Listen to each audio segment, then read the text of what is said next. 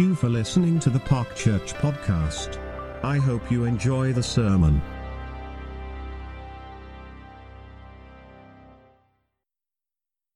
If you're the observant type, you'll recognise that I'm in a slightly different position today as I'm recording this thought and reflection.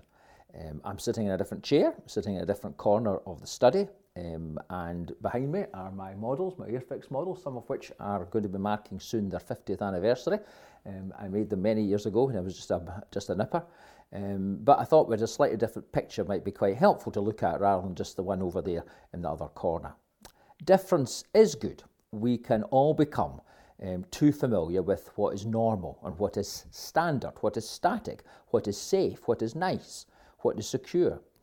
That certainly isn't the case at the present time. We're under another 3 weeks of lockdown, and if you are listening and reflecting and reading and hearing comments and the media and everything else, you'll be aware that not only is the lockdown a major issue, but obviously how we get out of the lockdown and what kind of society we're going to have is up for debate. Whatever the case is, most commentators, most of us will agree, things will be different. Some of the differences already that we're experiencing are good differences. The air is cleaner because there's a lot less traffic and pollution. People, strangely enough, although there's social distancing, people are perhaps becoming more aware of their neighbours, of the importance of a community, of being part of a community, of somewhere to live. Families are having the opportunity to spend time together, children with their parents, parents with their children. The simple things of life can be more valued, the beauty of creation, the signs of new life and spring, all of that and so much more are good differences that people are experiencing and understanding and entering into. There's also other differences that perhaps are becoming more obvious, the differences within our society, even within our own community, between those who have and those who don't have, those who lived on the borderline of managing and who now are having to rely on food banks and on various other forms of community help, those who have lost their jobs, those who have no security in the future, and certainly the big question of the social and economic cost of this lockdown. Well, whatever the answer to that question is, it's going to be different from the way the world is before. As Christians and as churches, so often we don't really like difference. We like things to be safe, to be secure, to be nice, to be static, things that we're familiar with. And yet surely at the very heart of the gospel, there is a message of radical difference. The death and resurrection of Jesus Christ made a huge impact on people's lives. The world was never the same again. Hence the reason why we're gathered here this year of our Lord, 2020. Time almost was changed by those events in history. And yet so often we can lose sight of how radically different the death and resurrection of Jesus is meant to bring, not just to us personally, but to our understanding of our world, to our understanding of what's happening round about us. Can I read to you and invite you to join with me some verses from Matthew chapter 16. Matthew chapter 16.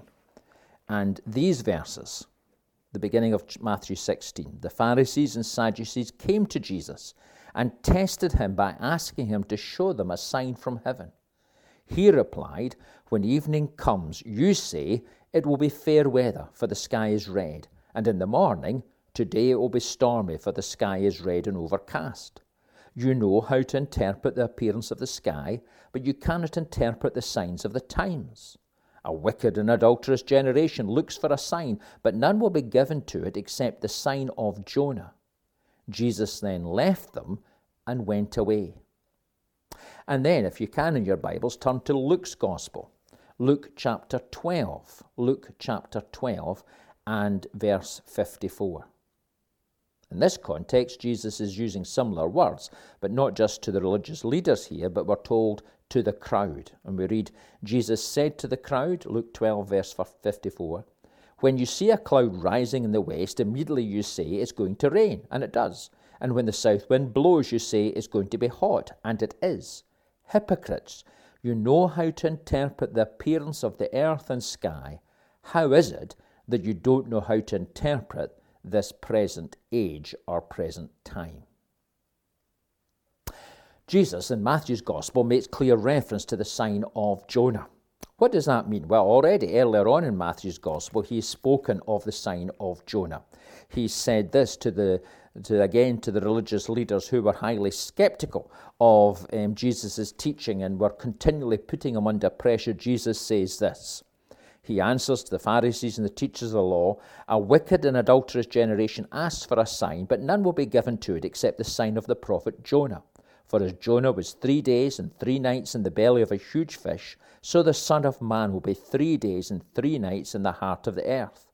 The men of Nineveh will stand up at the judgment with this generation and condemn it, for they repented at the preaching of Jonah, and now something greater than Jonah is here. The queen of the south will rise at the judgment of this generation and condemn it, for she came from the ends of the earth to listen to Solomon's wisdom, and now something greater than Solomon is here." Jesus is obviously speaking about his death and resurrection. That is to be the defining and a radically different message that Jesus brings to people and to our world. The death and resurrection of Jesus stands at the very heart of our faith. We celebrate Easter, yes, but every Sunday we celebrate the risen Christ. Each Sunday is marking that great victory that Jesus Christ has won over sin and death. And of course, the New Testament makes much of the death and resurrection of Christ. Paul, that great apostle, speaks in his letter to the Corinthians about what an impact the death and resurrection of Jesus Christ had on so many people. Let me read you 1 Corinthians 15. "Brothers and sisters, I want to remind you of the gospel I preached to you, which you received and in which you have taken your stand. By this gospel you are saved, if you hold firmly to the word I preached to you, otherwise you have believed in vain. For what I received, I passed on to you as of first importance, that Christ died for our sins according to the Scriptures, that he was buried, that he was raised on the third day according to the Scriptures, and that he appeared to Peter and then to the 12. And after that he appeared to more than 500 of the brothers and sisters at the same time, most of whom are still living, though some have fallen asleep. Then he appeared to James, then to all the apostles, and last of all he appeared to me also as to one abnormally born." The death and resurrection of Jesus Christ made a radical difference to those disciples, to those early followers of the church. It changed them from people of fear to people of faith, to those who held back, to those who were willing to step forward, to those who had nothing to say, to those who had publicly proclaimed on the day of Pentecost and throughout the book of Acts that Christ died for our sins according to the Scriptures and that he was raised for our justification, for us being put right with God. Paul picks up, of course, that great theme in his letters. He speaks of us having died with Christ, having been crucified with Christ, having been dead because of our sins, and then goes on to speak of us being made alive with Christ, being raised with Christ, being brought into a new relationship with God through the resurrection of Jesus Christ. And the Apostle Peter, someone who knew the radical difference that Jesus had made to him, someone who had failed Jesus in so many ways, had let Jesus down, and yet was that great apostle at the start of the church that proclaimed the good news of Christ. He testifies to the difference that the resurrection of Jesus makes when he writes in verses we've heard often from 1 Peter chapter 1, verse 3, "Praise be to the God and Father of our Lord Jesus Christ. In his great mercy he has given us new birth into a living hope through the resurrection of Jesus Christ from the dead, and into an inheritance that can never perish, spoil, or fade." The death and resurrection of Jesus, fundamental to the faith, fundamental difference that it brings. However, I'd like us this morning not just to dwell upon our own personal benefit that comes from that, however vital that is. I wouldn't want to take anything away from our personal salvation that's found through the death and resurrection of Jesus Christ.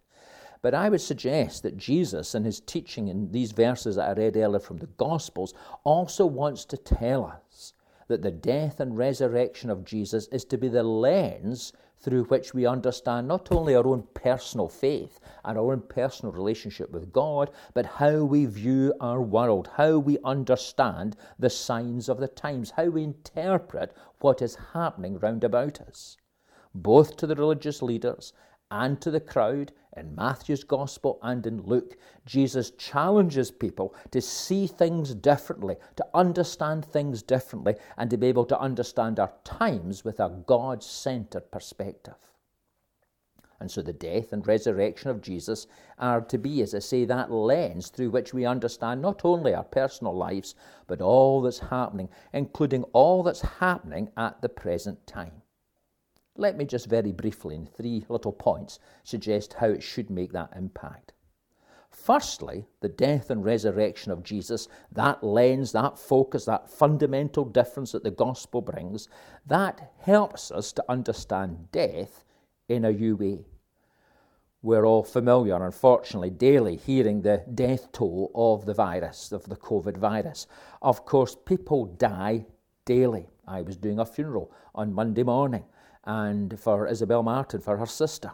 And I was speaking to the funeral undertaker, and he said he was going to have a busy day. He had 3 funerals to do that day. And I said, was that to do with the virus? He said, oh no.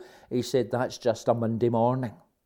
Death happens all the time. Perhaps in our Western society, perhaps in the comfort and security and safety that in many ways we have within our society, the issue of death has been pushed to the side. It's hidden. It's not talked about in the way it certainly in past generations it was.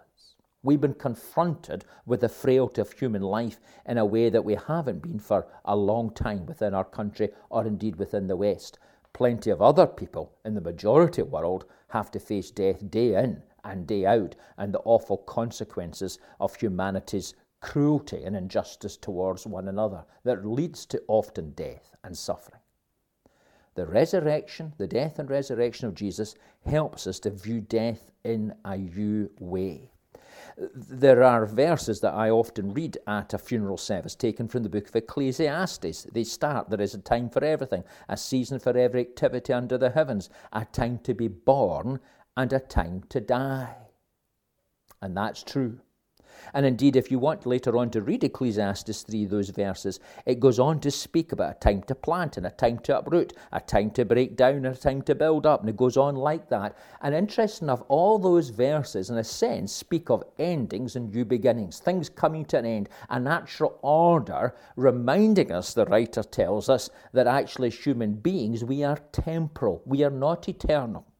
Indeed, the writer goes on to say, after that catalogue of endings and new beginnings, the writer says, God has made everything in the way it's been made, so that we might understand that eternity has been placed in the human heart. And he goes on to say, but no one can fathom what God has done from beginning to end. He goes on to say, I know that everything God does will endure forever. Nothing can be added to it, nothing taken from it. God does it so that people will fear him. The whole concept of eternity, the whole concept of how temporal we are, all of that is built into creation, built into the endings and beginnings that are part of life. And this virus, this season of change, God can use and is using to make people think about temporal realities, about the time to be born and the time to die, but also of that eternity which he has set within our hearts, and that God alone dwells within.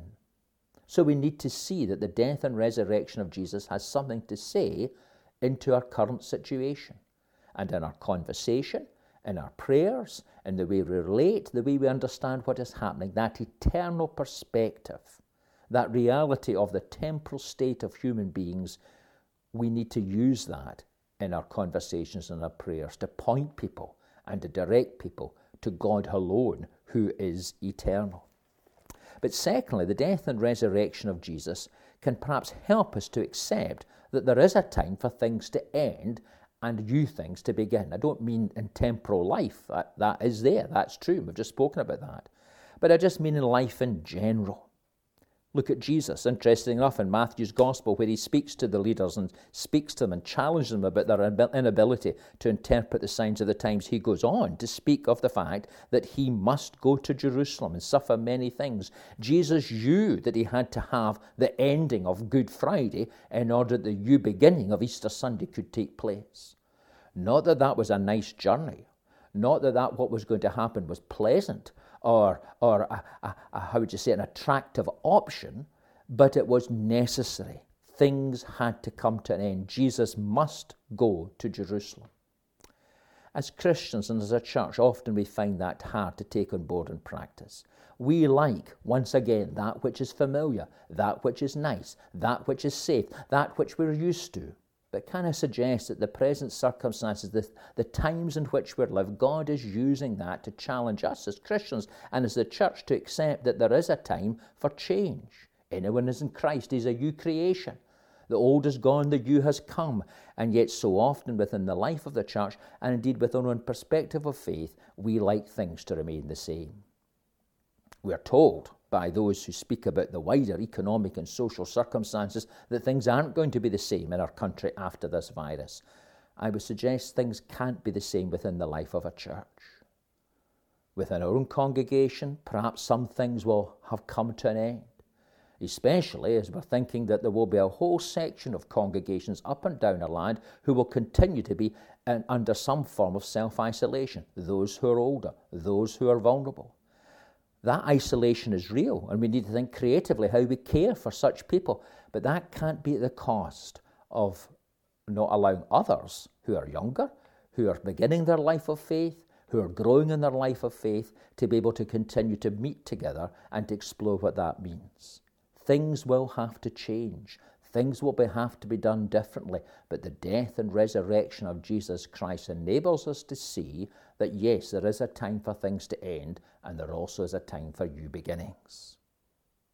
And that means lastly, that we have to think of what that means as we relate to our society. One of the big criticisms made against the church and against Christians is that the gospel simply makes nice people nicer. And let's be honest, that's often the case, especially within congregations like our own. But the gospel's far more than that. In the book of Acts, we're told that one of the main challenges given to the church by the authorities was that they were turning the world upside down. They were challenging the priorities, the understandings of that contemporary age and calling them into question, bringing them into the light of the death and resurrection of Jesus Christ, scrutinizing things in fresh ways. I hope and pray that as we venture into whatever exit strategy the government may have for our locked down economy, that as Christians and as a church, we will be able to bring a word from God into that. A word that will be radical. A word that may well call for things to be different within our society. A word that will look at some of the very delicate issues that we're going to have to work through, weighing up at what cost can we accept perhaps the illness continuing and people dying, but the economy getting back to some form of normality and people having a life. How is that going to be balanced up? Christians should not be quiet in this. The church should not be quiet in this. We need to bring to bear these challenging issues a word from God, a word that will make a radical difference, a word that will not always be nice or acceptable or comfortable or safe, but will be a word from God which now, as in the past, may well turn our society upside down. Can I finish by sharing or reflecting to you a message that was preached in Park Church way back in 1935. One Sunday, at the end of April, I think it was, 1935, a gentleman by the name of John Mark, a journalist with a newspaper called the Glasgow Weekly Herald, visited Park Church. Some of you, older members, will be aware of that article that he wrote that was printed within our centenary booklet way back in the 1960s. And he speaks of the welcome of the congregation. He speaks positively of the good singing. It's not a new thing that Park Church was a congregation that liked good singing. But he speaks about the sermon that Mr. Murray, the minister at that time, spoke about. He says the sermon was concise, easily followed, and relied less on rhetoric that I had heard for a long time. A surprising sermon because it illustrated so clearly how effective simple language and sincerity can be. And then he quotes Mr. Murray, who started his sermon with this phrase: "Safety first is a rotten motto for Christians." Can I say that again? Safety first is a rotten motto for Christians. And the journalist goes on to say, Mr. Murray, in that one direct sentence, conveyed more than a paragraph of rhetoric without ever making the directness cheap. That was way back in 1935, using a phrase, safety first, which actually was a campaign slogan of one of the political parties in the country at that time. Safety first is a rotten motto for Christians. It wasn't safe for Jesus to go to Jerusalem, but he went. It wasn't safe for Jesus to be on that cross, but he endured it. It wasn't safe for the new disciples to bear witness to the resurrection of Jesus Christ, but they did it, empowered by the Spirit, transformed by God's grace, raised to newness of life, yes, but it still wasn't safe. And I would suggest it's not safe for us necessarily today, in our challenging, troublesome times, to play it safe. We need to bear witness to the difference the death and resurrection of Jesus Christ makes, to interpret the signs of the time and bring a word from God to our friends, to our family, and through the church to our society. That's the calling of the church today, as has always been. Let's pray together. God our Father, we do thank you that the very heart of the gospel is the death and resurrection of Jesus Christ, your Son and our only Saviour. And we do thank you for what that means for us personally. We don't take that for granted. We thank you that through faith in Christ crucified and risen, we can have our sins forgiven and enter into your relationship with God, the one who alone is eternal and dwells in an approachable light. But yet, Lord, we also pray that you would guard us against so personalizing our faith, so making it me and Jesus, that we lose sight of that bigger picture, that we fail to understand that through that great event, the Christ event of history, you call us as your people to see through that and to understand through that things that are happening in our daily lives and in our world today, that we might be able to interpret the signs of the time in the light of the death and resurrection of Jesus. We need your help in that. We ask, O Holy Spirit, that you would continue to give us the mind of Christ. We pray for courage to be able to accept, perhaps, that some things will come to an end in order that new things can begin. That you will give us that willingness in conversation. Yes, perhaps at a social distance, but in conversation to bear witness to the eternal realities that now are confronting us afresh. Eternal realities that for so long within our society we have chosen, so many have chosen to ignore. And that you will help us in this day and in this generation to be those who bear witness to the radical difference that God in Christ makes and how that impacts our life and our world. We thank you for the disciples who bore witness to Jesus, even although it was far from safe. We thank you for those down through the ages who have done so. We thank you this morning for those in other parts of the world who, faithful to Jesus, face death and persecution, and we commend them to you. We ask, O God, that in your mercy you would forgive us for our failings to be different for you, and that you would fill our lives with a fresh confidence that as you raised your Son again from the grave and exalted him to the right hand of the throne above, so you will raise your people to newness of life in him. For faith, for fellowship, and for what stands at the very heart of our gospel, Jesus, crucified and risen, we give you thanks, O God, this day. In his name, amen.